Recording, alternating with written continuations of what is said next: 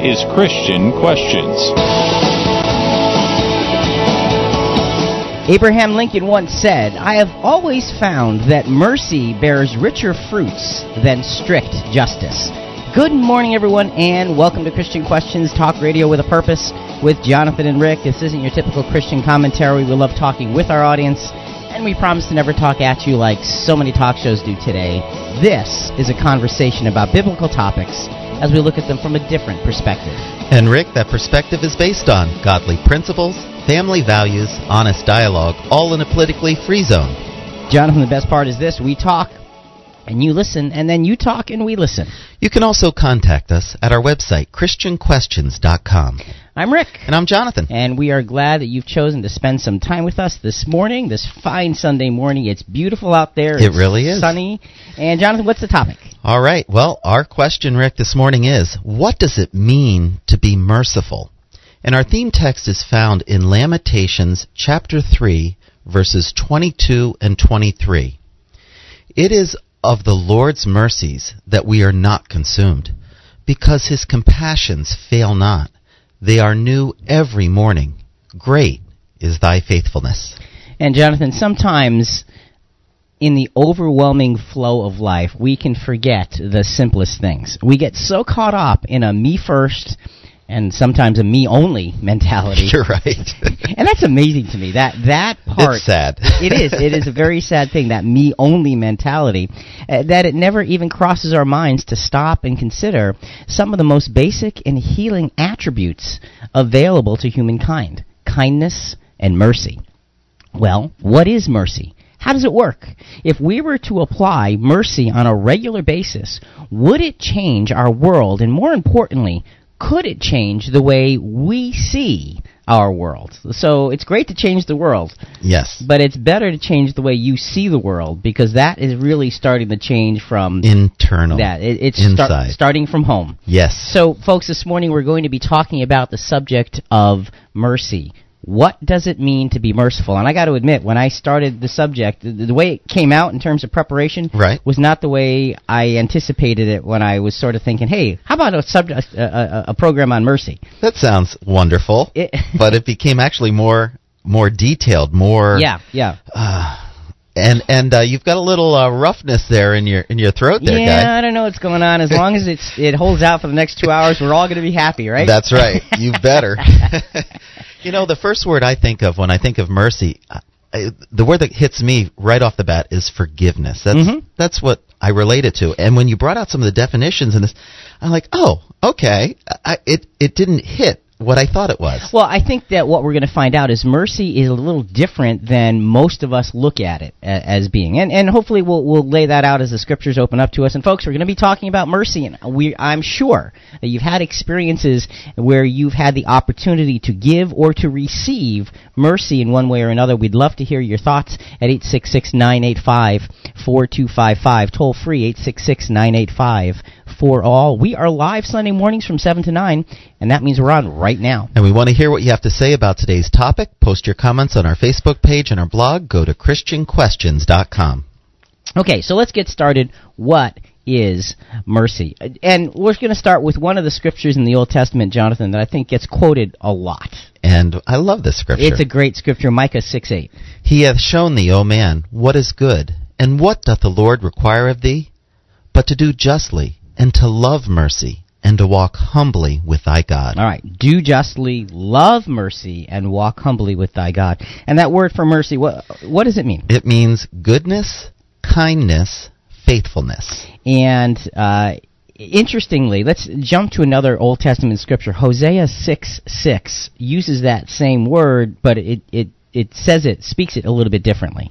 For I delight in loyalty rather than sacrifice, and in knowledge of God rather than burnt offerings. I didn't hear mercy. No, that word loyalty is the same Hebrew word. So, and you think about it, how do you get mercy and loyalty? But it does make sense, because if you are merciful to someone, you see what their circumstances are, and your loyalty to them draws you to this point of mercy. And we're gonna develop that as we go. That's unique. We're going to be featuring throughout the program this morning a story, in some ways a very tragic story, in some ways a sad story, and in some ways a horrendous story. Of someone who actually died back in 2009. Her name is Susan Atkins. She was one of Charles Manson's followers. And she was a murderer, a cold-blooded, heartless murderer.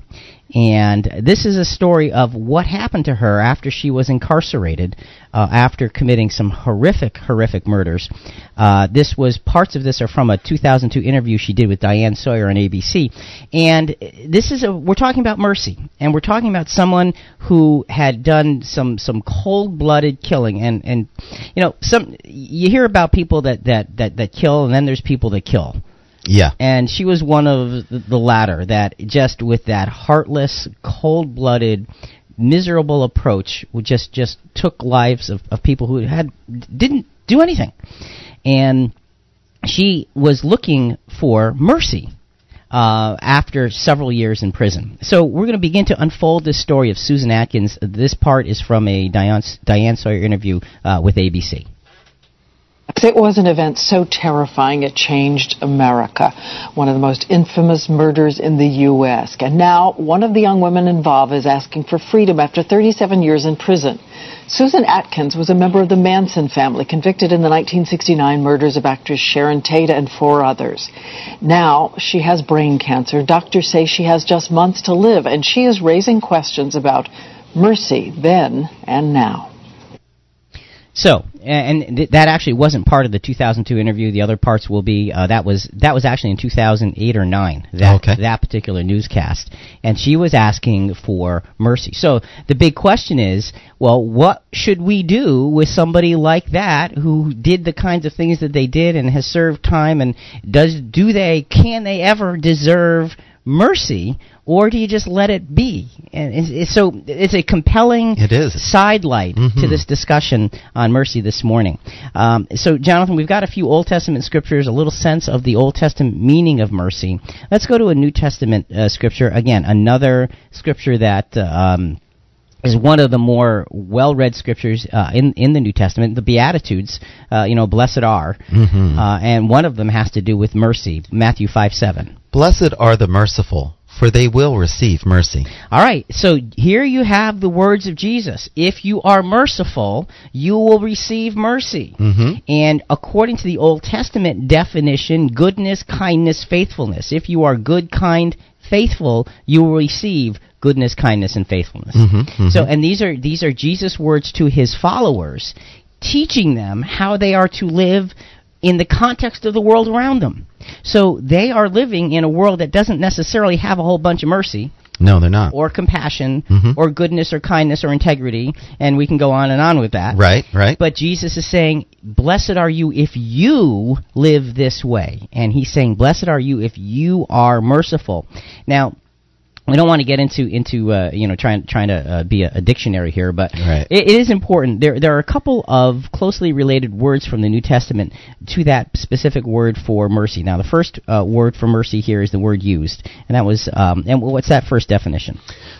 Kindness or good will towards the miserable and the afflicted. Well, actually, the one above it, 1653. Okay. Have compassion, pity on, have and obtain, receive, show mercy on. All right, so it's very similar to the Old Testament. There's a very strong connection. To have compassion or pity on is the first word. And a second word that's also translated mercy, you were saying, means kindness or goodwill toward the miserable and the afflicted. Right. So, and it sounds crazy to say it, but I like that word miserable because it shows something that mercy really does. When there is misery, mercy takes a role in looking to somehow alleviate the misery. That's a good point. And I think it's important for us to understand, well, this is how mercy works. This is where mercy comes into play. And for me, Jonathan, understanding exactly what mercy is and what it isn't, because oftentimes we look at God's grace, and I know I'm jumping ahead a little bit, but we look at God's grace as being this all-encompassing overview of all of the things that God does for us. Right. Mercy and grace are actually different, but they work together. Okay. So we want to figure out how they fit together and put it all in place. Men of mercy, men towards men, exercising the virtue of mercy to show oneself merciful to your fellow man. That's another sort of definition of the word for mercy. Okay, cool. And then in God's mercy toward men, in general, overruling, clemency, those are the things that we look at in mercy from God. So now, how about offering his sons as our salvation? Well, and is that part of mercy? I think that's a huge part of mercy, and we're going to see that because it brings up the other part. Like grace is on one side of mercy, justice is on the other side. Okay, and interesting. So, and this is going to all unfold as we go through the program, but the ransom of Jesus plays into that whole picture so perfectly. It's just like it's perfect. Folks, if you have a thought, we're talking about mercy. We'd love to hear your thoughts, your experiences with mercy. 866-985-4255, toll free. 866-985-4ALL. We are live Sunday mornings from 7 to 9, and that means we're on right now. And stay connected to Rick and I at ChristianQuestions.com, no matter the day or time. Let's take a look, Jonathan, at mercy in action. And I love this because it's Jesus' example of mercy in action. We're going to go to Matthew 9:9-13. As Jesus went on from there, he saw a man called Matthew sitting in the tax collector's booth, and he said to him, "Follow me." And he got up and followed him. Then it happened that as Jesus was reclining at the table in the house... It's Matthew's house. Behold, many tax collectors and sinners came and were dining with Jesus and his disciples. So Matthew's peeps were there. Okay. When the Pharisees saw this, they said to his disciples, "Why is your teacher eating with the tax collectors and sinners?" Why those peeps and why not our peeps? That's what they're saying. But when Jesus heard this, he said, "It is not those who are healthy who need a physician, but those who are sick. But go and learn what this means. I desire compassion and not sacrifice, for I did not come to call the righteous, but the sinner." So Jesus' answer to the Pharisees as to why are you eating with the corrupt people is that because they're the sick ones and they need compassion. But he's also telling them, go and learn what I'm telling you here. Right. Mercy. Right, and he's quoting the scripture we talked about earlier. He's quoting Hosea 6:6. Oh, that's right. Okay, so he's quoting from that scripture. So there you get a direct link for mercy in the Old Testament to mercy in the New Testament. Good point. Okay, so there's a direct link there. But he's saying, go figure out what it means, that mercy is the most important thing and not all the sacrifices and not all the things that you do. Go learn what that means. And this is a huge hint as to how important mercy ends up being. He desires compassion. Right, mercy. Yes. So, let's give, Jonathan, as we end this first segment, let's give a definition of how we see mercy here. Mercy is undeserved compassion bestowed upon someone who deserves a negative consequence, and thereby mercy brings relief of pain, suffering, or misery. Okay, let me just say that again as we wrap this up.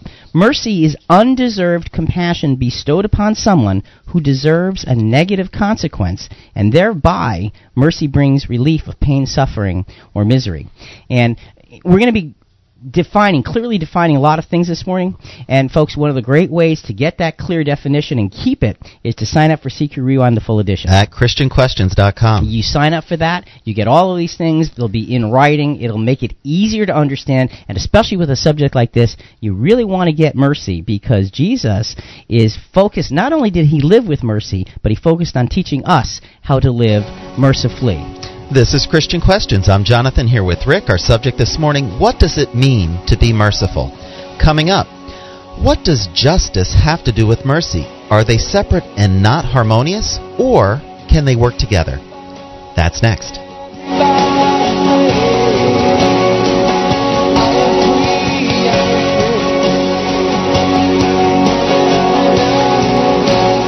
You're listening to Christian Questions.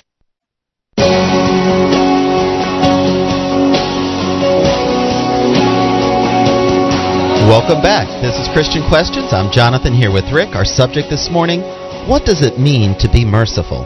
To be a part of our program, call toll-free 866-985-4255. That's 866-985-4ALL. We're live Sunday mornings from 7 to 9. That means we're on right now. And our website, ChristianQuestions.com. And Jonathan, in the first segment, we took a quick look at mercy in the Old Testament, a little bit of a look at mercy in the New Testament.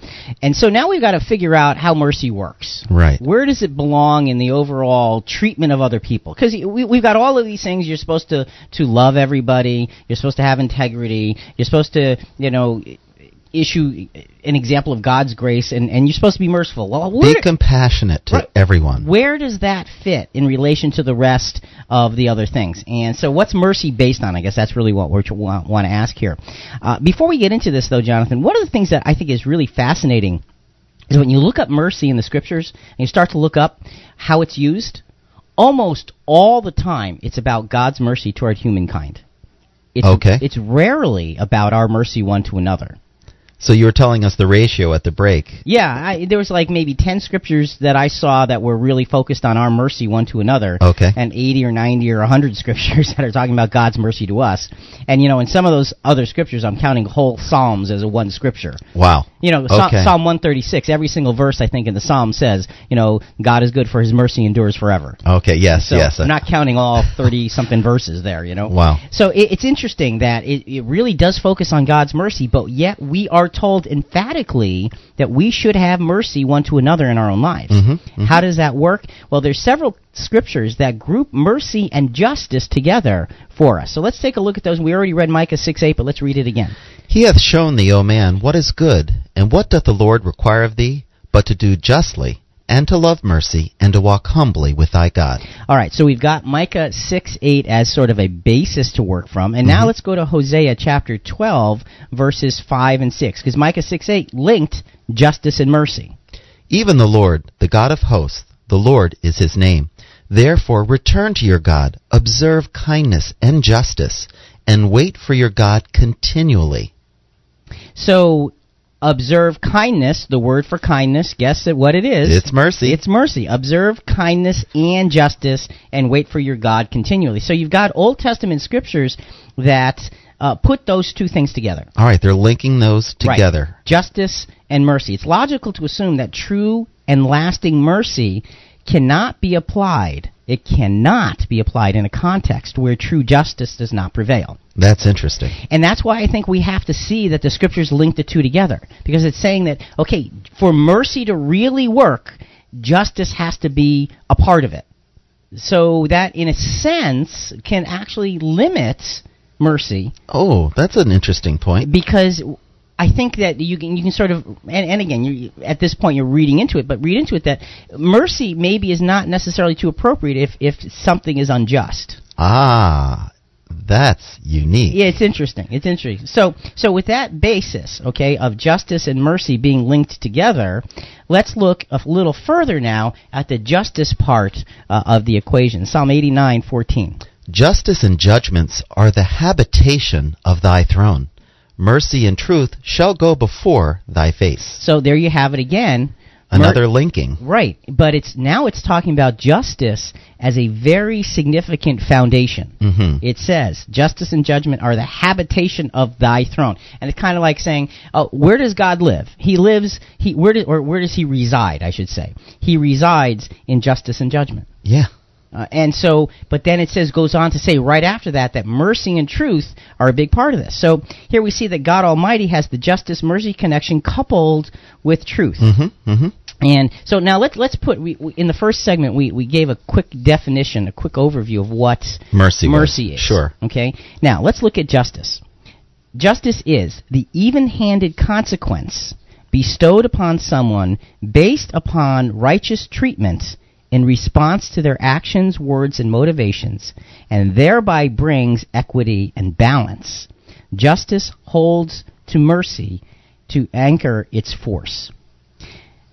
You need CQ Rewind to make sure you don't miss this, because this is really fascinating. And again, I apologize. It may be come across radio-wise as a little wordy, but it's important. Let's go through that again. Justice is the even-handed consequence bestowed upon someone based upon righteous treatment in response to their actions, words, and motivations, and thereby brings equity and balance. Justice brings equity and balance. Justice holds to mercy to anchor its force. So justice needs mercy. Yes. And mercy can't exist without justice. Exactly. So this is helping us to get, okay, what does it mean to be merciful? That's the main question. Mm-hmm. We're now putting mercy in the context of where it operates, where it's just not flippant. It's just not exactly. It's just general thrown out there. Right. Mercy has to take its proper turn in the grand scheme of things, and it seems like, according to Scripture, you have mercy working with, following after justice. All right. Now, with that in mind, folks, again, if you have a thought, it's 866-985-4255. Toll free, 866-985-4ALL. We are live Sunday mornings from 7 to 9, and that means we're on right now. And our website, ChristianQuestions.com. Let's go back to the Susan Atkins story. She, again, was one of Charles Manson's murderers, convicted back in 1969 or somewhere in that area of just cold-blooded killing, and served a life sentence and has actually since passed away. She died in 2009. Okay. Well, we're going to go back to her telling her story of how she sort of got into the situation she was in, what she did, and then where she grew to afterwards. She met Manson when she was just 18, a topless dancer who had left home for San Francisco as a teen, eventually moving into a commune in Haight-Ashbury.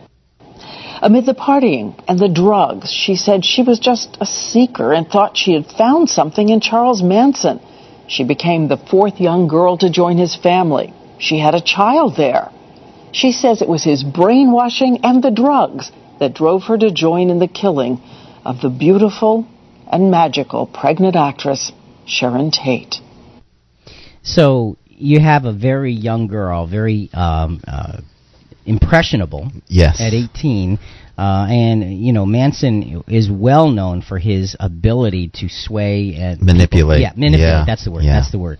And so, now look, I want to be clear, because we're not saying, she wasn't at fault. This is what we're not saying. She wasn't at fault. She was at fault. She was. She right. was absolutely, positively, 100% at fault for what she did.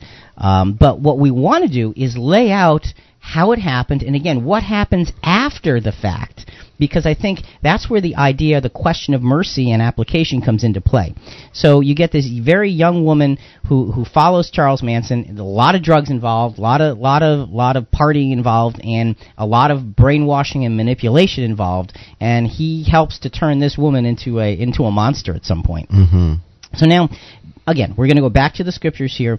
Folks, if you have a thought, it's 866-985-4255, toll free, 866-985-4ALL. We are live Sunday mornings from 7 to 9, and that means we're on right now. And go to our website and become a Twitter follower and learn about the upcoming programs and any new updates posted. Go to ChristianQuestions.com. See, we were talking about peeps in the first segment. Oh, you got peeps, you got tweets, you got all kinds of things going on here. Yep. We're just getting started really with Twitter. We'd love to have you come in as Twitter followers with Christian Questions. ChristianQuestions.com is a place to go for all of this stuff. Proverbs 3:3, Jonathan, is, again, putting some more links as to how mercy should work. Let not mercy and truth forsake thee. Bind them about thy neck. Write them upon the table of thine heart. Mercy and truth. See, now we had the beginning of that connection in the last scripture, the Psalm 89:14, justice and judgment. Yes. The habitation of God's throne, mercy and truth shall go before thy face. Mm-hmm. Here, not only do mercy and truth go before your face, it says bind them around your neck. Keep them close to your heart, literally. That's where mercy and truth belong in your life. One other scripture, Proverbs 16:6. By mercy and truth iniquity is purged, and by the fear of the Lord men depart from evil. Now that, to me, is fascinating, because it says by mercy and truth iniquity is purged. It doesn't say by justice. No, it doesn't. So I think there's something interesting about where justice fits and where mercy fits in terms of all of this. So, first of all, just on the mercy-truth connection, okay, because I'm getting ahead of myself. Truth has its roots in God, obviously, okay, the author of truth. Therefore, truth has its basis in justice. Right. See, truth is not truth unless it's based in justice, because it comes from God. And that's the key. God's truth is always based in justice. Well, what does the court want? Well, the court of law when you want the truth, the whole truth, and nothing but the truth. So truth and justice have to work together. And when you have God's truth coming from God, it has to be based in justice. See, mercy would not exist but for justice. Mercy is undeserved compassion. Again, we read this, we talked about this in the first segment, but mercy is undeserved compassion bestowed upon someone who deserves a negative consequence and thereby brings relief of pain, suffering, or misery. Mercy seeks grace to multiply its reach. So now grace is going to be entering into the equation. So now we've got a lot of things. We've got justice, we've got mercy. We have truth. We have got truth, and now grace is being spoken of. Okay.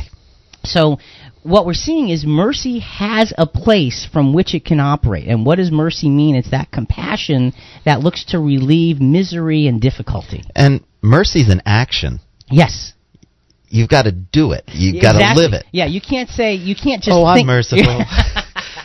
Sitting around doing nothing. Oh, I'm thinking merciful thoughts. Right. If you are not being merciful, thinking about it is of no help whatsoever, because mercy is one of those actions that literally changes somebody else. It changes their circumstances. So that's a big deal. This is a how to do Christianity seminar when you think about mercy. Doing Christianity means living the action of mercy. Good point on that. So again, let's look at mercy in action. And who are we going to go back to? Jesus. Why? Because he is the epitome of what mercy is, what it looks like, and how it works.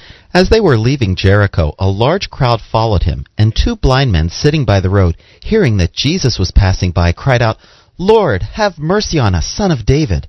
The crowd sternly told them, "Be quiet." But they cried out all the more, "Lord, Son of David, have mercy on us."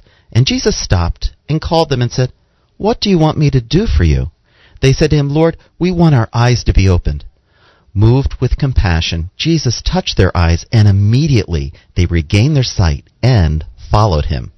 So when you think about it, again, last week we were talking about healing. Yes. And there's not a great faith shown here. No. It's a great need. Exactly. And it says, Jesus was moved with compassion, mercy. And he touched their eyes, and immediately they regained their sight and followed him. So you look at that and say, okay, that's great. Now, how is that based in justice? I mean, because were they like somebody special? No. They were just regular people who had regular problems. Right. And so let's look at Isaiah 61:1, because that's going to give us a sense of how Jesus' actions here actually do have a connection with justice. The Spirit of the Lord God is upon me, because the Lord has anointed me to bring good news to the afflicted.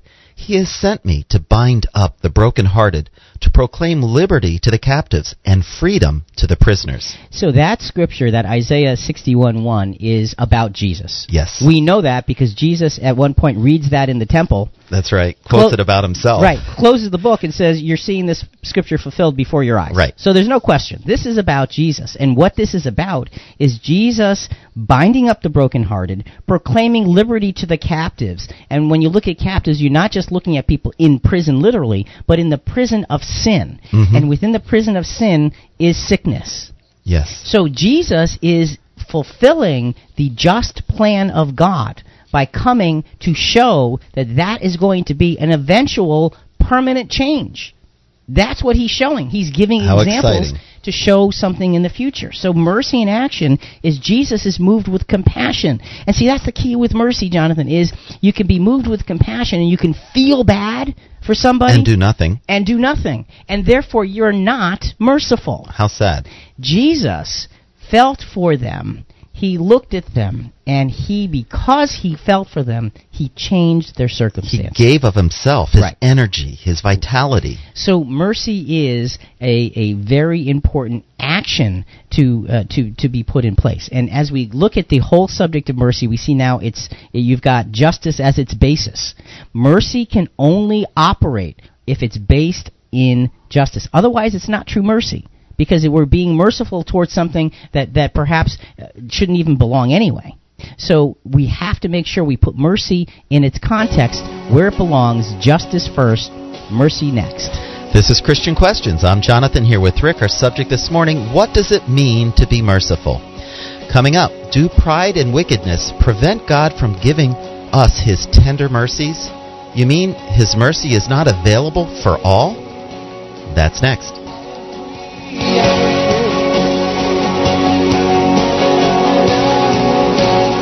You're listening to Christian Questions.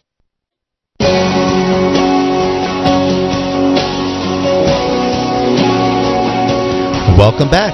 This is Christian Questions. I'm Jonathan here with Rick. Our subject this morning, what does it mean to be merciful? To be a part of our program, call toll-free 866-985-4255. That's 866-985-4ALL. We're live Sunday mornings from 7 to 9. That means we're on right now. And our website, ChristianQuestions.com. So, Jonathan, in short, to be merciful means that you are able to somehow relieve the misery or pain or difficulty of someone when you don't have to.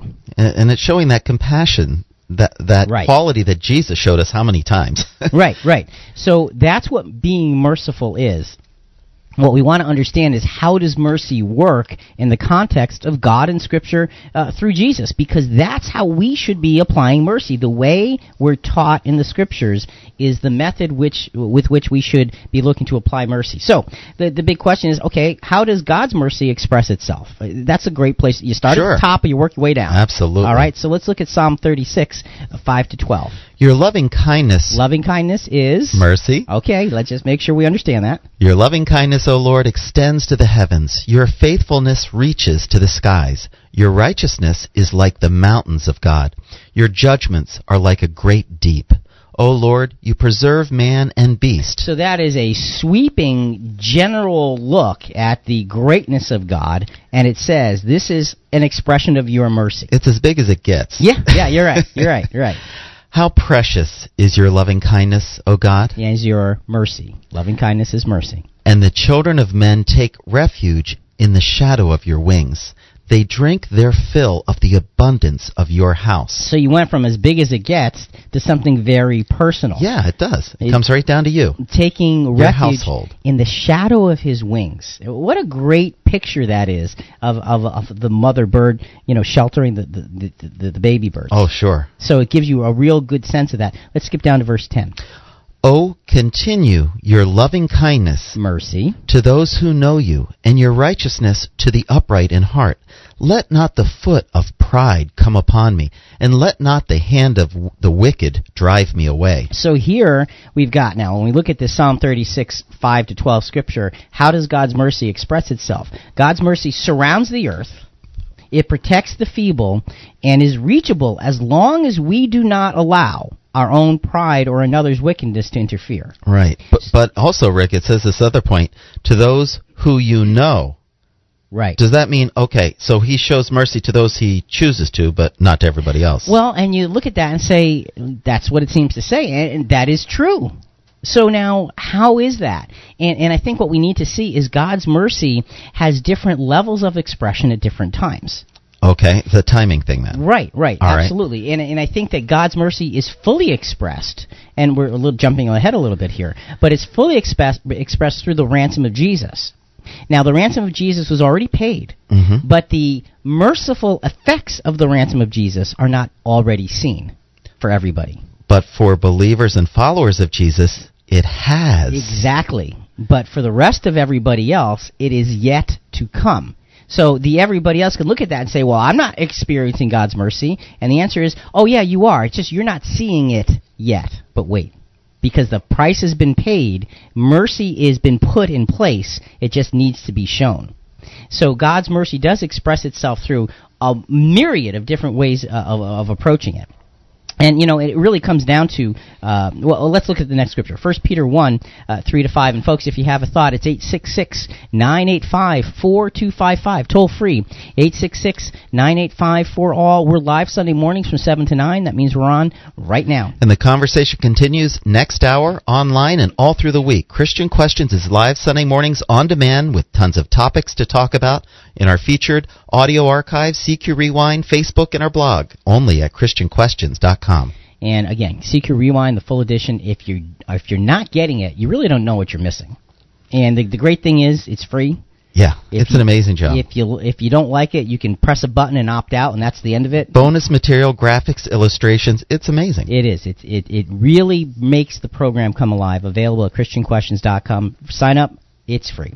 1 Peter 1, 3-5. Blessed be the God and Father of our Lord Jesus Christ, who according to his great mercy has caused us to be born again to a living hope through the resurrection of Jesus Christ from the dead, to obtain an inheritance which is imperishable and undefiled and will not fade away, reserved in heaven for you, who are protected by the power of God through faith for a salvation ready to be revealed in the last time. So, again, salvation ready to be revealed when? In the last time. But those who are following Jesus experience the mercy now. Now, in advance. So you can see that God's mercy is expressed when it's appropriate, when justice paves the way for it. Good. And it's expressed to some now, to the rest later. But the key is everybody gets God's mercy. Everybody gets it. So, and this is all based on God's love. The scripture in John says God is love. Right.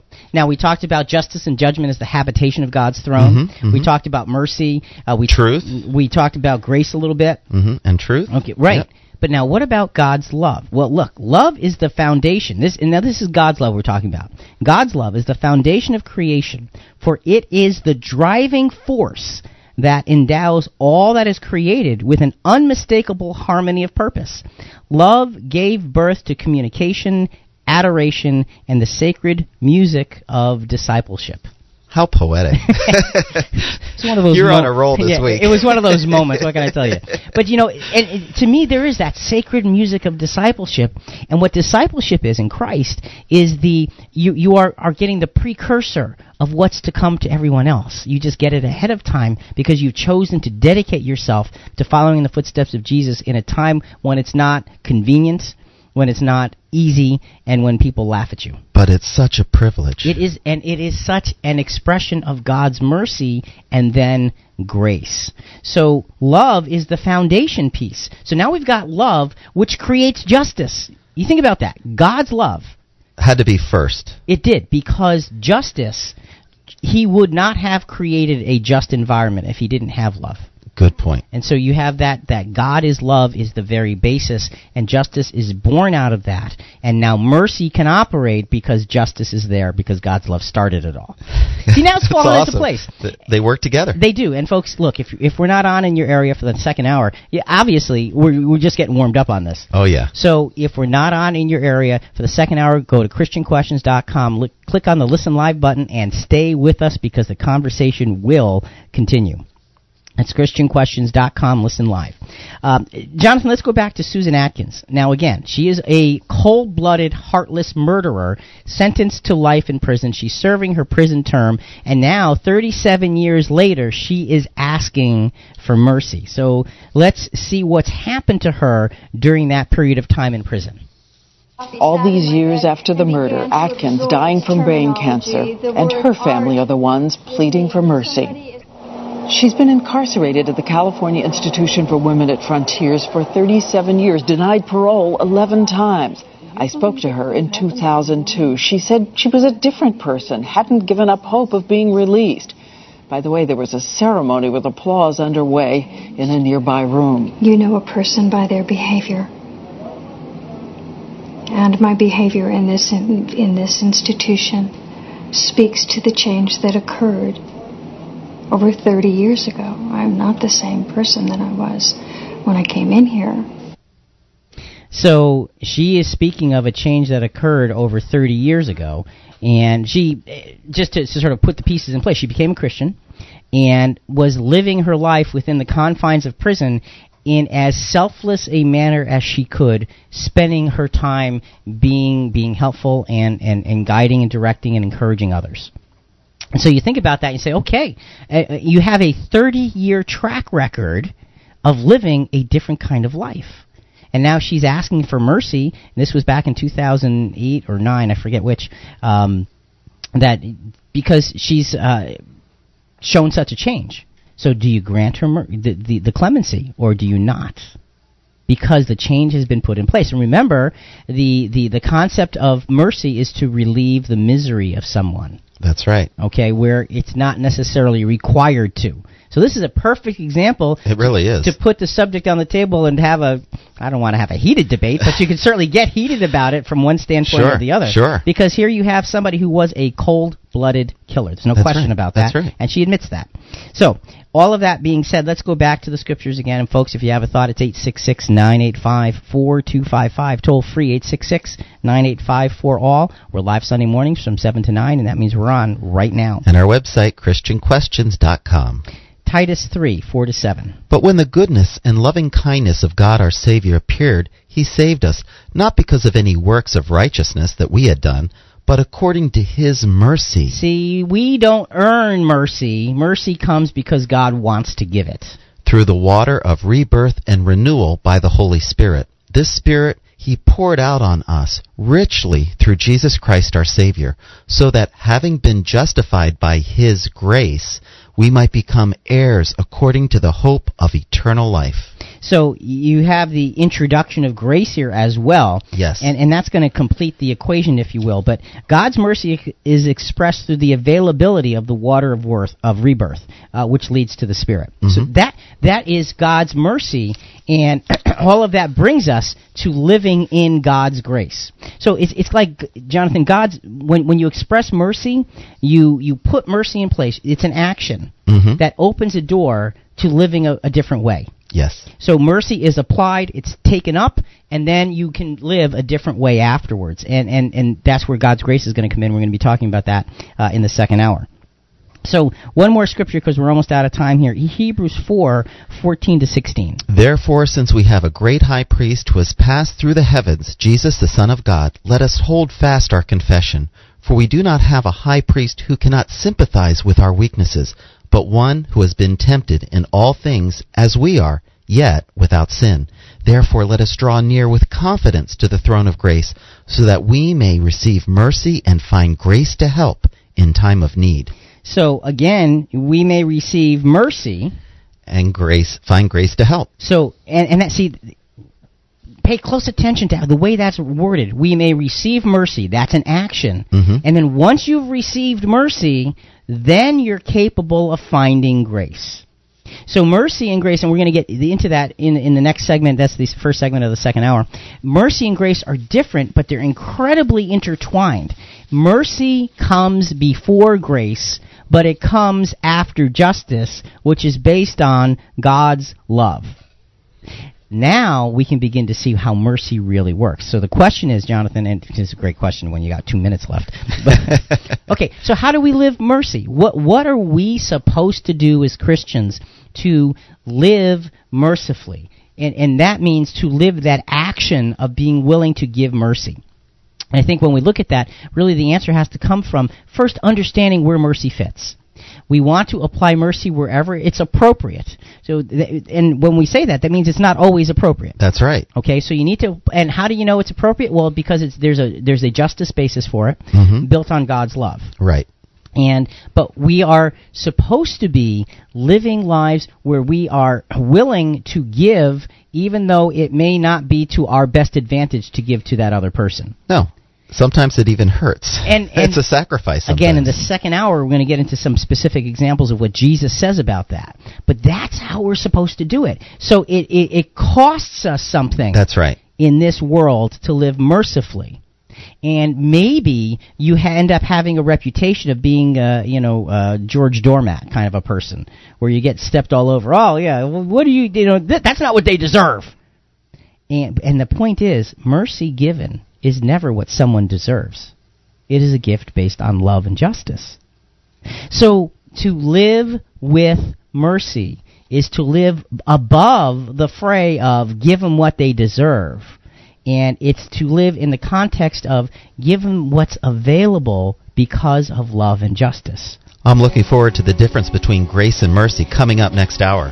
So, folks, again, if we're not on in your area for the next hour, go to ChristianQuestions.com, click Listen Live, and stay with us because there's much, much more to talk about what it means to be merciful. Also, don't forget to like us on Facebook. If you want to email us, you can do so at Rick, R-A-C-K, at ChristianQuestions.net, Rick at ChristianQuestions.net. For Jonathan Rick, it's Christian Questions. We're talking about mercy and how do you practically live mercy as a Christian in a world where mercy is laughed at and scorned by most. Coming up in the second hour, what does it mean to be merciful? We'll be back soon. Think about it.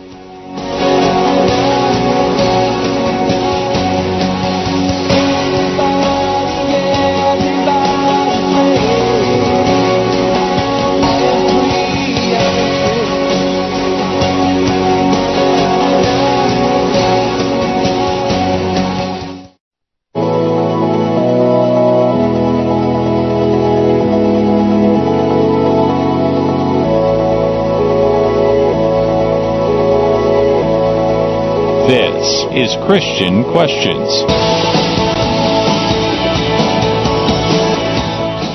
Charles Spurgeon once said, "The Lord's mercy often rides to the door of our heart upon the black horse of affliction." Good morning, everyone, and welcome back to Christian Questions Talk Radio with your breakfast with Jonathan and Rick. This isn't your typical Christian commentary. We love talking with our audience, and we promise to never talk at you like so many talk shows do today. This is a conversation about biblical topics as we look at them from a different perspective. And Jonathan, we have got kind of a deep subject this morning. It really is, and who would have thought the subject of mercy would be deep? Yeah, well, but it really is. Yeah, especially after the last few weeks we were talking during the break about, we were getting into some heavy-duty things about, healing and all of those things. I mean, the idea of, hey, let's talk about mercy. It was like, let's be light. But no. Very technical. But it's important to get what mercy really, really is and how mercy is supposed to work. So what's the question and what's the scripture? Our question is, Rick, what does it mean to be merciful? And our theme text is found in Lamentations chapter 3, verses 22 and 23. It is of the Lord's mercies that we are not consumed, because his compassions fail not. They are new every morning. Great is thy faithfulness. I love that scripture. That's awesome. Because it just gives you a sense of the renewable quality of God's mercies in our lives. Mm-hmm. And we're going to really try to expand on that as we go through this second hour. So mercy, at the end of the first hour, you talked about, finding out the real difference between mercy and grace. Yeah, I'm very excited. So let's get started with that. What's the difference between mercy and grace? Well, we defined mercy in the first hour, Jonathan. Let's go back and just redefine that. And mercy is undeserved compassion bestowed upon someone who deserves a negative consequence and thereby brings relief of pain, suffering, or misery. So undeserved compassion, that's the key. It's undeserved compassion. Right. And it's bestowed upon someone to bring some kind of relief. Yes. All right, now grace is a little different. Grace is undeserved favor or standing bestowed upon someone who is not capable of earning such recognition and thereby brings previously unattainable opportunity. Wow. So mercy relieves pain and suffering to someone who's not necessarily deserving. Mm-hmm. Grace brings favor and unattainable opportunity to someone who just couldn't have done that for themselves on their own. Yeah. So there's still the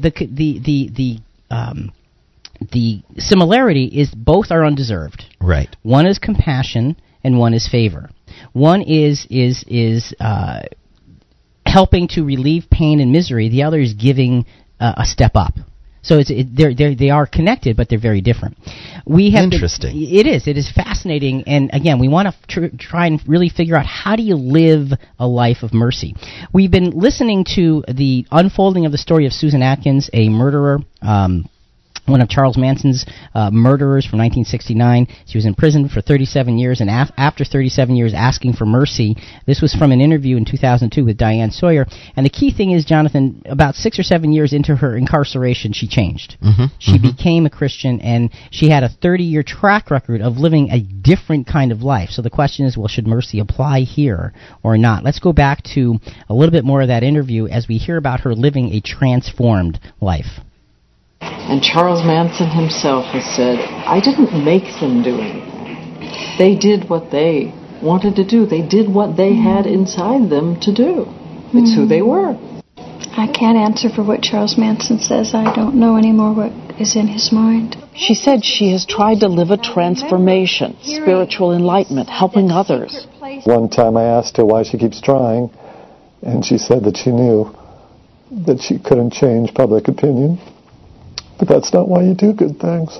That's not why you try to help people. And that's a profound statement, and that was actually I think that was her husband who was speaking that, and basically what he was saying is she had become so focused on trying to do the right thing. She wanted to have mercy, but she said she knew that public opinion was not going to change. Mm-hmm. But it doesn't mean you don't continue to do the right thing. You know? Right. So he's saying, well, why don't you just give up? And she says, because that's not the right thing. And that's not me now. Right. And so what a far cry from what she was to what she became. And again, you have years and years and years of proof of this new lease on life. Isn't rehabilitation what is desired for someone that makes a mistake? And that person certainly seemed to be rehabilitated through and through. Yeah. And you can tell even by the sound of her voice, it has that humility attached to it. So the question is, should mercy have been applied, or do you not apply it? And that's it in that case. What about justice? Yeah, right. But remember, mercy is founded in justice. If you have a thought, it's 866-985-4255, toll free, 866-985-4ALL. We're live Sunday mornings from 7 to 9, and that means we're on right now. And our website, ChristianQuestions.com. All right, let's go back to mercy in action again. And when we go back to mercy in action, who do we go to? Jesus. Because he is mercy in action. I don't know how much more clear we can be. If you want to figure out how to apply mercy, look at Jesus. Luke 10:30-37. Jesus replied and said, "A man was going down from Jerusalem to Jericho, and fell among robbers, and they stripped him and beat him and went away, leaving him half dead. And then we skip a few verses. Go ahead. But a Samaritan who was on a journey came upon him, and when he saw him, he felt compassion, and came to him and bandaged up his wounds, pouring oil and wine on them. And he put him on his own beast, and brought him to an inn, and took care of him. On the next day he took out 2 denarii, and gave them to the innkeeper, and said, 'Take care of him, and whatever more you spend, when I return, I will repay you.'" Okay, so now here you have this Samaritan giving mercy to this man who was essentially someone who would have looked down upon him. Yeah. Because the Jews looked down upon the Samaritans. That's right. They were not friends. They were not cozy. They were not bosom buddies. They were just, living different lives, different ways. And yet you have this Samaritan give it, the Jewish guys bypassed him, remember? That's right. The priest and the Levite? Yeah. But the Samaritan is the one who goes and shows mercy. Undeserved. He's relieving pain and misery and suffering, and it's costing him to do it. So it fulfills all of the things that we are talking about what mercy means it really does. in this story that Jesus is telling. So let's finish it up. Which of these 3 do you think proved to be a neighbor to the man who fell into the robber's hands? And he said, "The one who showed mercy toward him." Then Jesus said to him, "Go and do the same." What a great lesson. He uses a priest and a Levite, and he shows how they're not showing mercy. Right. And he uses the Samaritan, and he says, now go and do what he did. Go live that way, because that is what God really, truly wants of you. Mm-hmm. So now, how do all the elements fit together? We've talked about several things in the first hour and up to now: justice, love, mercy, and grace. Yes. Okay, so let's kind of put them all in order. And now this is showing God's mercy or God's approach. Okay, God's love. That's the beginning. That's where it all starts. God is love. God's love is the foundation of creation. It's the driving force that endows all that is created with an unmistakable harmony of purpose. Love gave birth to communication, adoration, and the sacred music of discipleship. Love needs justice to flourish. I like that. It needs justice. So, okay, Jonathan, what's justice? Justice is driven by love. It is the even-handed consequence bestowed upon someone based upon righteous treatment in response to their actions, words, and motivations, and thereby brings equity and balance. Justice holds to mercy to an anchor its force. So love is the foundation. Justice is driven by love. Mm-hmm. And oftentimes we don't think of it that way, but that's the truth. Justice is driven by love, but justice has to hold to mercy to anchor its force. That's right. So otherwise justice could get essentially carried away. Good point. So mercy would not exist but for justice. You can't have mercy, true mercy, without justice. Mercy is undeserved compassion bestowed upon someone who deserves a negative consequence, and mercy thereby brings relief of pain, suffering, or misery. Mercy seeks grace to multiply its reach. So mercy is the doorway through which we can find grace. And what is grace? Grace is born out of mercy. Grace is undeserved favor or standing bestowed upon someone who is not capable of earning such recognition and thereby brings previously unattainable opportunity. Grace is defined by love. So it's a great big circle. They all intertwine with each other. Exactly, but you have to start with God's love. You start with God's love, and you can find how and where to apply mercy appropriately if you follow the track that all of the Scriptures give us, because it gave us the connections of mercy, remember? Yes. It connected it with love. It connected it with justice. Truth. And grace. And grace, So it connected it, so it just has to be put in its proper place. To me, folks, it's fascinating to see where mercy applies and how we can become more merciful. Well, Rick, let's go to the phones. We have Julius from Connecticut. Good morning, Julius, and welcome to Christian Questions. Gentlemen, good morning, and greetings to all your listeners. Excuse me, even on the computer. Yes. Imagine you have probably worldwide. Timothy in Lebanon, greetings to him. All right. Yeah, what good grief. How can I add to what you're saying? There's so much to this subject. You've covered so much ground. One question that's always in my mind, that always probes my mind, that is Paul in Romans 11:35, I think it is, where he says, "For who has known the mind of God, or who has been his counselor?" Anyway, I would push myself to study God's rules more, God's character. Here's a point. In the Old Testament, which I believe is the basis for all the Scriptures about God's character, whenever God set a rule in motion or did some act or punishment, whatever, he would give a reason. The basic reason was to protect the rest of the people, to protect the community. See, we got to keep that in mind. I try to keep that in mind, how to apply justice. What is good for the rest of the people, right. Humanity, the community, and so forth. Anyhow, key scripture I'll leave you with. Actually, one of my favorite scriptures along this line of justice, and that is Romans 13, verse 10. In one of the translations I have in Romans 13:10, it says, "Love does no wrong to a neighbor. Love does no wrong to a neighbor. Therefore, love is the fulfilling of the law." You see how the rules come in, justice comes in.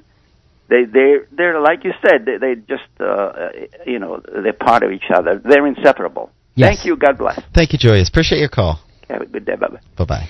So Julius, as usual, adds some gems to the conversation and puts it, again, gives us another scripture to show us the connection between these things. So Julius, thanks so much for the call. We appreciate it.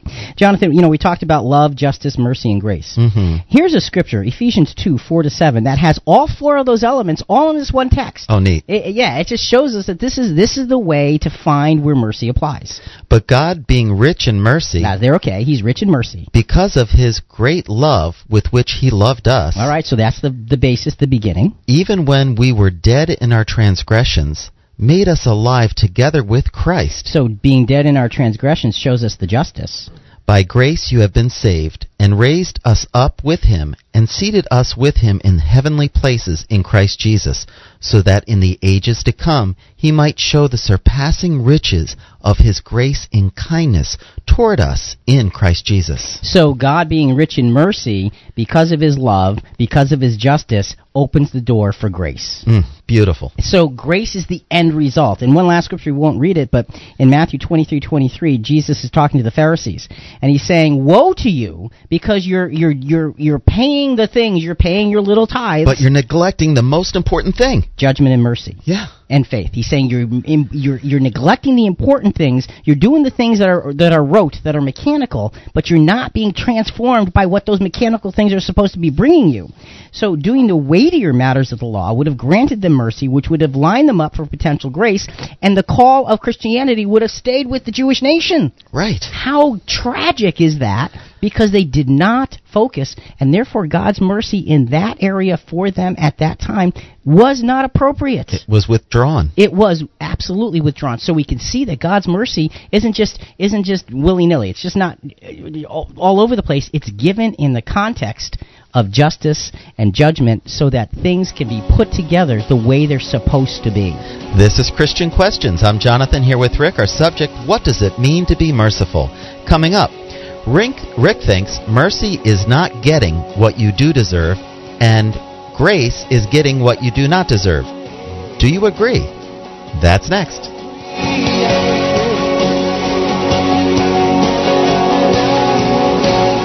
You're listening to Christian Questions.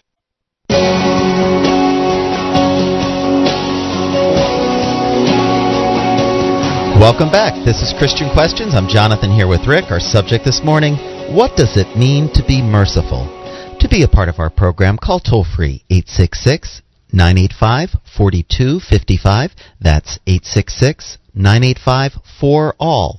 We're live Sunday mornings from 7 to 9. That means we're on right now. And our website, ChristianQuestions.com.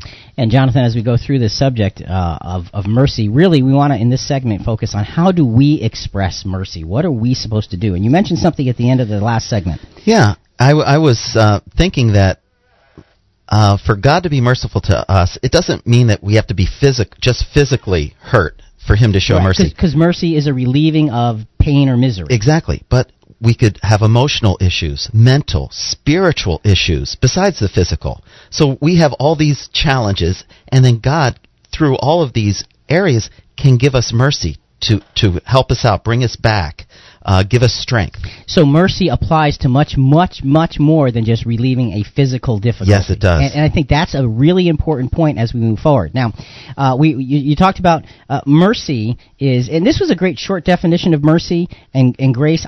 One of our researchers gave these to me. I'm not sure what the exact source is, but mercy is not getting what you do deserve. Grace is getting what you do not deserve. And I think it really fits well because it's a stepping stone. If you experience mercy from God first, it opens the door to being able to experience grace. And you can't experience God's grace without experiencing God's mercy. That's so cool. Which can't be done unless justice is in place. And all based on love. So it all fits together. So let's look at the following teaching of Jesus. And now, is he telling us to give people what they deserve? Folks, if you have a thought, it's 866-985-4255, toll free, 866-985-4ALL. We are live Sunday mornings from 7 to 9, and that means we're on right now. And go to ChristianQuestions.com and check out our over 500 archive programs you can listen to on a variety of subjects. ChristianQuestions.com, and don't forget CQ Rewind. Sign up for the full edition. There's so much stuff in here with this subject on mercy, and there's so many points that fit together according to Scripture. It really helps to define how mercy works, and if you're not getting CQ Rewind, the full edition, then you're missing half the point. You can sign up for it at ChristianQuestions.com. It's a free service. There is no obligation. All right, so in the following teaching, what is Jesus telling us? And this begs the question, Jonathan, well, what if somebody does something to hurt you? What if somebody, how do you handle that? Well, Jesus helps us to begin to deal with this in Luke 6:27-36. But I say to you who hear, love your enemies, do good to those who hate you, bless those who curse you, pray for those who mistreat you. Whoever hits you on the cheek, offer the other also. All right, whoever hits you on the cheek, offer the other also. Don't retaliate. And again, this doesn't have to necessarily be physical hitting.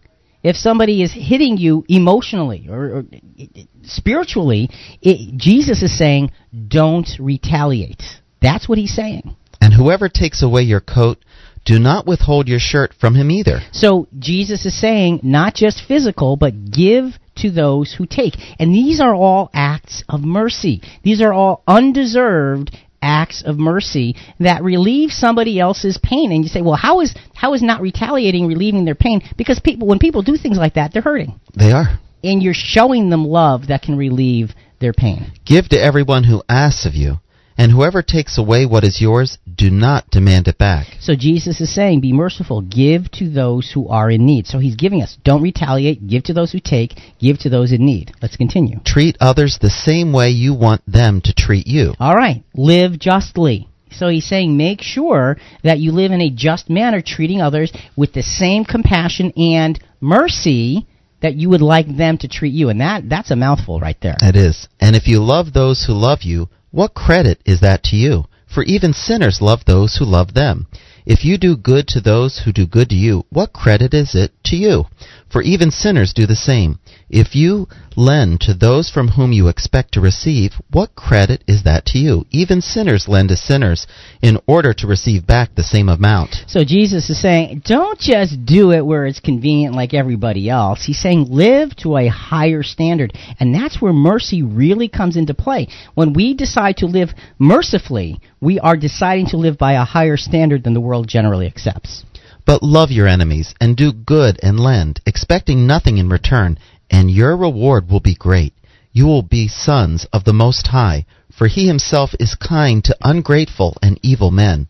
Be merciful just as your Father is merciful. So here it is. He's wrapping up the teaching with that last phrase. Be merciful. How merciful? Just as your Father is merciful. So when we lay out God's love and God's justice and God's mercy and God's grace, that is a template for us to follow in our mercy toward others. And Rick, you call that mercy magnified. Yes, absolutely. The question, well, what if somebody steals your car? Should you say, well, okay, let me apply mercy here and just say, well, you're forgiven? See, I don't think that's appropriate. I think justice needs to be served in that, and there needs to be a consequence because they broke the law. Mm-hmm. So you say, well, where does mercy apply? Well, they break the law, they're caught, and they suffer a consequence. But you don't have to hold on to that. And you can, by your testimony, for instance, if there is that sense of recompense, and you can help to relieve their suffering and their misery. So it doesn't mean that a Christian is just supposed to say, oh, forget about everything. There's no worthy consequence to anything. In Jesus' example, he wasn't talking about breaking laws. He was talking about people abusing you. That's right. So, and in those cases, we should be much mercy first. Because, okay, somebody hits you, sure, I'm justified to hit them back. But Jesus is saying, don't do that. So we have to see how it fits according to justice. Folks, if you have a thought, it's 866-985-4255. Toll free, 866-985-4ALL. We are live Sunday mornings from 7 to 9, and that means we're on right now. And we want to hear what you have to say about today's topic. Post your comments on our Facebook page and go to our blog. Go to ChristianQuestions.com. Okay, so let's go back to to Susan Atkins again, and then I got a question that our call screener just put over on the table. See, whenever we're explaining something and we sort of miss a point, she always comes in here and says, "Well, what about this? Don't forget." So this is like good stuff because it helps to keep focused. But we're going to listen to Susan Atkins again. Again, her 2002 interview with Diane Sawyer. She was a murderer. She's in prison. She was looking for mercy, and this is about her living remorse. And this is vital in understanding her plight. Sharon Tate's father, Paul, wrote, 31 years ago, I sat in a courtroom with a jury and watched with others. I saw a young woman who giggled, snickered, and shouted out insults. Even while testifying about my daughter's last breath, she laughed. What argument can you make to him? There is none. There's only the continued attempt to apologize to him. Every time I've gone to the board, I've made every attempt possible to apologize. Remorse and sorrow for hideous actions is not calculatable. You can't calculate it. It's not something that's tangible. What remorse is not sitting in a prison cell for the rest of your life crying over what happened and what you cannot change. Remorse is genuine repentance, turning away from behavior. And that's profound. It is.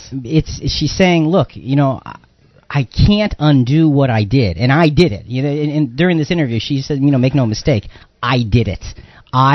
In her act of murder, Jonathan, one of the things she said to the person one of the people she was killing, as she was ready to kill that woman, is she said, "I have no mercy on you," as she stabbed her to death.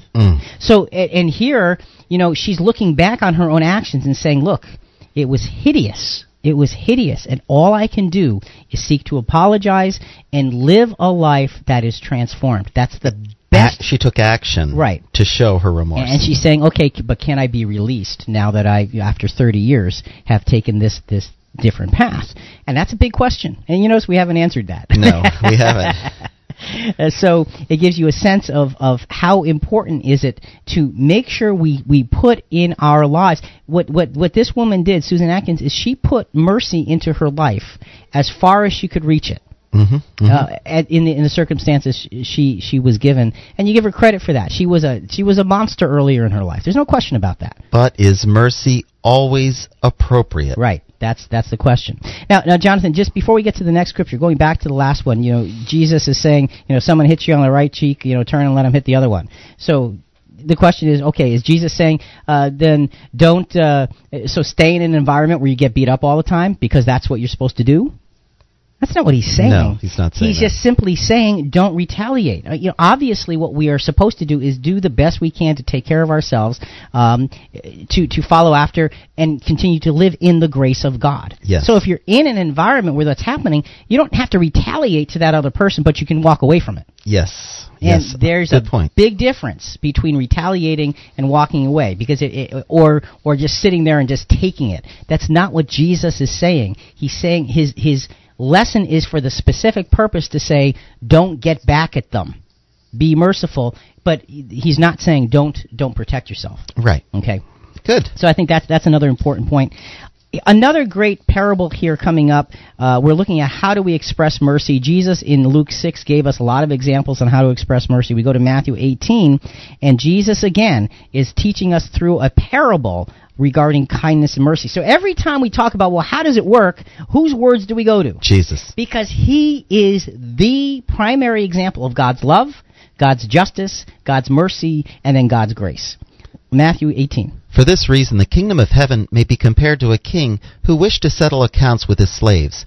When he had begun to settle them, one who owed him 10,000 talents was brought to him. And that's like an unbelievable amount of money. But since he did not have the means to repay, his lord commanded him to be sold along with his wife and his children, and that all they had, and repayment to be made. So the slave fell to the ground and prostrated himself before him, saying, "Have patience with me, and I will repay you everything." And the lord of that slave felt compassion, and released him, and forgave him the debt. So this man was forgiven a debt. There was mercy shown, and this was a debt that he could not repay. Right. It was just far too large, and of course this is the picture of the world of mankind being in sin. Mm-hmm. Okay, so there was a debt that was far too large, and the Lord, God in heaven through Jesus, had compassion and forgave him the debt. But that slave went out and found one of his fellow slaves who owed him 100 denarii. And he seized him and began to choke him, saying, "Pay back what you owe." So his fellow slave fell to the ground and began to plead with him, saying, "Have patience with me, and I will repay you." But he was unwilling, and went and threw him in prison until he should pay back all that was owed. So when we look at that, and we look at this slave's response, and we look back to the previous scripture, the last verse of the previous scripture was, "Be merciful, just as your Father in heaven is merciful." Mm-hmm. Was this guy doing what his master did for him? No. He was doing exactly the opposite. Now that I'm out, I've got to get myself back together. Who owes me a few cents? Let me go get him and throttle him and make sure I get that money. Right. And so it was a classic misrepresentation of what mercy did for him. Mercy released him. And what we should do when mercy releases us from misery is seek to provoke that mercy toward others. That's right. And he did exactly the opposite. So what happens? So when his fellow slaves saw what had happened, they were deeply grieved, and came and reported their lord all that had happened. Then summoning him, his Lord said to him, "You wicked slave, I forgave you all the debt because you pleaded with me. Should you not also have been merciful to your fellow slave in the same way that I had mercy on you?" So Jesus again is teaching us that we have been recipients of mercy. We're obligated to turn around and give that mercy. So we can live mercifully by caring. That's right. Okay, C-A-R-E, care. Okay, that's an acronym for what? Care, C. Claiming the mercy of God on our behalf. Okay, so you claim the mercy that's given. A. Appropriating the mercy of God on our behalf. Appreciating. Appreciating, yes. Close. So we claim God's mercy and we appreciate God's mercy. R. Realizing the magnitude of God's mercy on our behalf related to our small earthly issues. So with God's mercy, you not only claim it and appreciate it, but you have to realize its magnitude. So there's a lot to that. And then E. Extending the mercy of God on our behalf to those who have power over. So those we have power over, we need to care. C-A-R-E. And again, Christian CQ Rewind, the full edition, it's all there. This is a little acronym that helps us to remember the role that mercy plays in our lives and how we should be expressing it. This is Christian Questions. I'm Jonathan here with Rick. Our subject this morning, what does it mean to be merciful? Coming up, is mercy always appropriate for Christians? Isn't that the wimpy way out? But what about judgment? You'll get yours. That's next.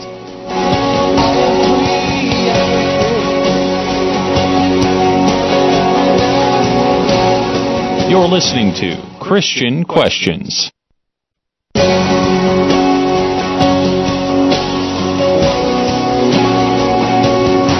Welcome back. This is Christian Questions. I'm Jonathan here with Rick. Our subject this morning, what does it mean to be merciful? To be a part of our program, call toll-free 866-985-4255.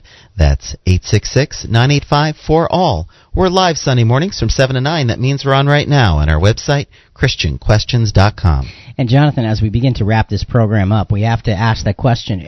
We've been talking about how we need to live with mercy, live with mercy, live with mercy. Well, is mercy always appropriate? That's the question. and it's a good question. So as we begin to get into this, let's wrap up the Susan Atkins story just with one last soundbite to kind of get a sense of, again, her sense of the things that she had done and the life that she chose to live after she had done such horrific acts of criminal activity. I don't want to live a life with any unforgiveness in it. So many people lost so much. The victims, the families of the victims, the families of the people who were involved, the community at large, the society at large. Everybody lost.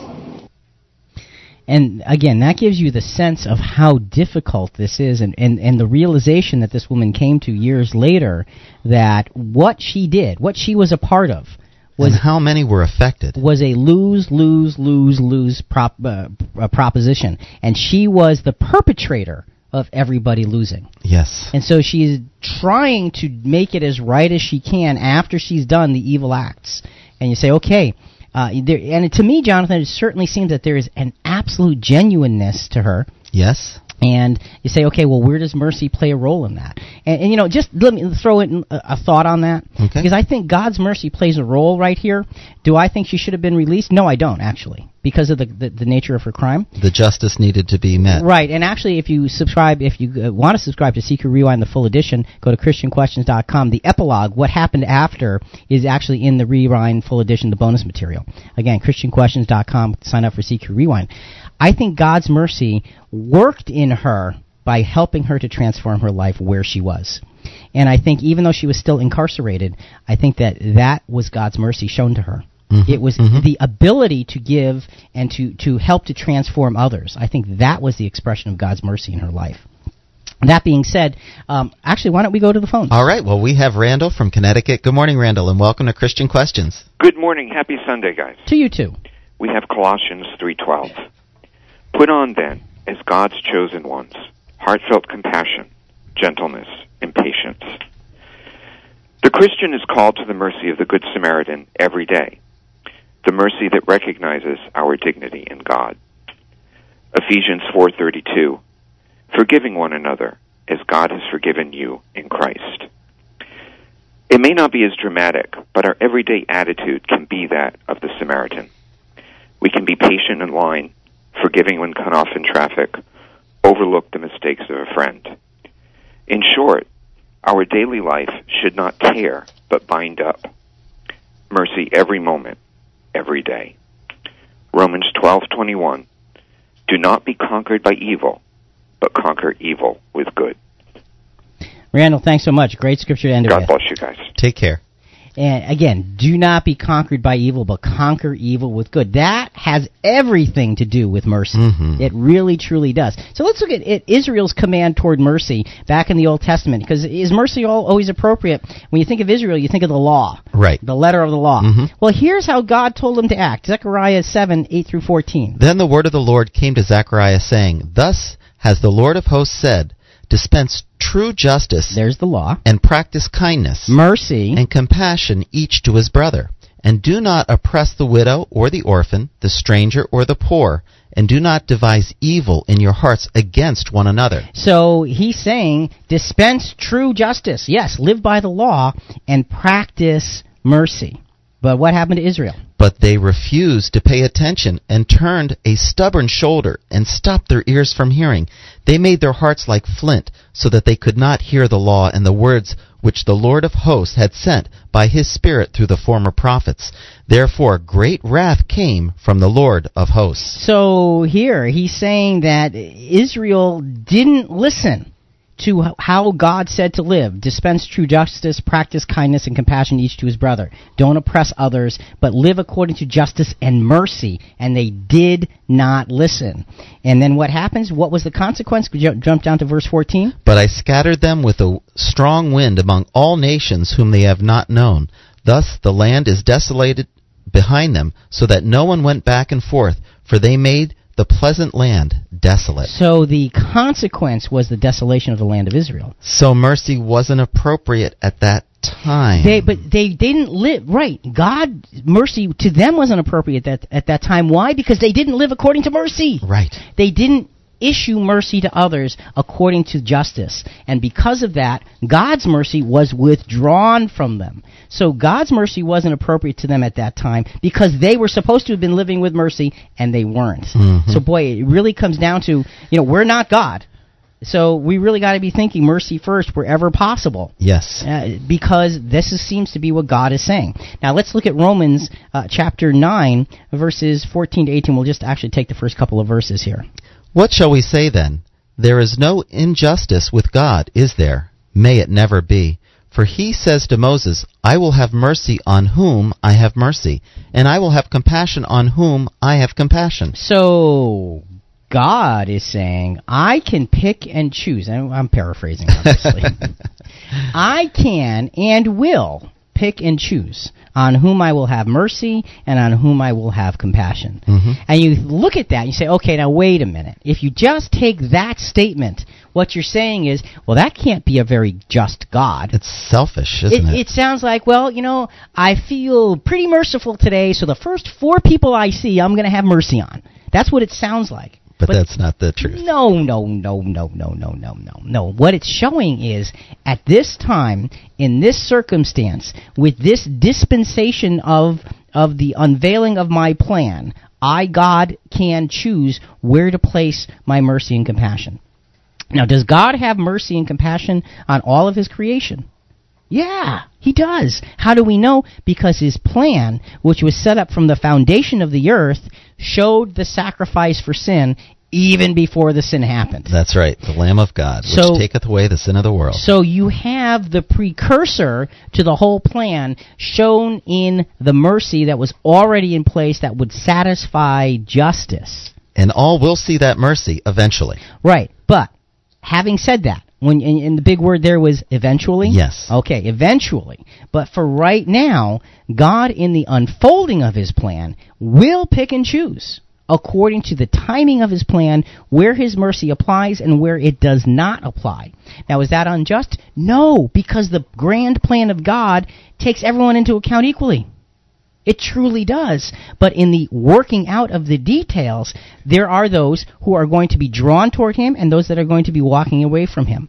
And the interesting thing about God's plan, Jonathan, is anybody at any time in any age of God's plan who truly wanted to serve the God of Israel, he had compassion on them. Oh, he did. Anybody. So if you were a foreigner in the land of Israel, but you chose to serve God Almighty, you were taken in and you were shown God's compassion. So it gives you a sense that God's mercy always applies to those who are seeking after him now, but will apply to all of those, whether or not they sought after him later, because the pain and misery of sickness and death will be removed. Rick, I was thinking of the quality of mothers and how they show wonderful, tender mercies to raising their children. And I was trying to look at that and say, if we had the quality of and compassion for humanity all around us and all of our experiences, and if we looked at them as if they were a child and we were to help nurture and teach them and instruct them of proper ways, that would help us to show more mercy. Yeah, and that's a great example, because the mother's merciful approach to raising children, and the father's the discipline. Well, in our household, that's the way it was. Yeah. My wife is the embodiment of mercy. Yes, yeah, and compassion. And yes. I am the embodiment of letter of the law, get it done or suffer the consequences. And she's like, hey, come on. You know, and when you combine the two is when you have the greatest strength. Yes. The greatest guidance that you give your children. So that mother-like mercy is a great way to visualize our role as Christians. It really, really, truly is a good example. Let's go down to James chapter 2, verses 8 to 13 as we begin to wrap up this program. If, however, you are fulfilling the royal law according to the Scripture, you shall love your neighbor as yourself, you are doing well. But if you show partiality, you are committing sin and are convicted by the law as transgressors. For whoever keeps the whole law and yet stumbles in one point, he also is guilty of all. So here James is saying the royal law. And he's summing up the royal law as... love your neighbor as yourself. And why does he sum up the royal law as that? Because Jesus said, which is the greatest commandment? And remember, he combines two. He does. Love the Lord your God with all your heart, mind, soul, and strength. And your neighbor as yourself. And your neighbor as yourself. Yep. So here... this is our application of mercy. Loving the Lord your God with all your heart, mind, soul, and strength is our receiving of mercy. Loving our neighbor as ourself is our giving of mercy. Exactly. I love it. Exactly. So if we receive it, we need to give it. So mercy, here's the key. Mercy does not stay, it should not just plant and grow within us. It needs to flow through us. I love it. That's See, great. mercy, we have to be the conduit of mercy. God's mercy comes into us, it gets reworked as mercy to others, and it flows out from us. And God's mercies are new every morning. Great is God's faithfulness. That's our theme scripture. Yes. That gives us a sense of how we are supposed to apply our mercy toward others, the way God's mercy flows into us. And let's finish up that scripture. So speak and so act as those who are to be judged by the law of liberty, for judgment will be merciless to one who has shown no mercy. Mercy triumphs over judgment. What a powerful statement that is. We have received magnificent mercy from God. We live under liberty, which encourages mercy. We are obligated, therefore, to extend mercy. Do all of these things, and mercy will triumph over judgment. So justice is applied, but mercy, it takes that application of justice and makes it profitable in the long run, because mercy opens the door for grace. Remember the four parts of this. God's love is the beginning, right? Yes. Okay, God is love. So through God's love, he created a world in which it would be justice-related. That's right. So you got God's love. His justice. And his justice. And where does mercy come in? Right after justice. Because mercy cannot properly and appropriately exist unless it's founded in justice. And then comes grace. If you don't have mercy, you can't have the door open to grace, because grace is granting you favor that's not deserved. Mercy is taking away consequences that are deserved. It's taking away pain and suffering that are a result of what you did yourself. So you take away the pain and suffering of the things that you did yourself, and it opens the door to God's grace. What a great equation this is. God's love, God's justice, God's mercy, and God's grace show us how we should build our lives based on love first. Okay? If we love one another in a just manner, then we can figure out how to be merciful. And then we can open the door to, we don't have grace that we can give others. No, we don't. But we can share God's grace with others. Yes, I like that. And that's the key. Folks, that's where mercy fits in our lives. It opens the door to God's grace. What better way can there be? And Jonathan, one last scripture after all of this. Do not merely listen to the word and so deceive yourselves. Do what it says. All right. So as we begin to wrap up this week's subject on mercy, it's really simple. Don't just listen to the Word of God. Do what it says. Mercy is an action. We can think about mercy. We can dream about mercy. We can write about mercy. We can sing songs about mercy. But unless we do mercy, it's meaningless. If we do mercy, do justice, love mercy, walk humbly with thy God. For a Christian, perhaps it's love justice, do mercy, and walk humbly with thy God. Put mercy where it belongs so God's grace can be opened up to those around us. For Jonathan and Rick, it's Christian Questions. We truly enjoyed being with you this morning. We'll be back again next week with another topic. Please check us out on Facebook. Go to ChristianQuestions.com for all of your Christian Questions needs. Until next week, what does it mean to be merciful? Oh, it means plenty, and what a great way to live. Until next week, think about it.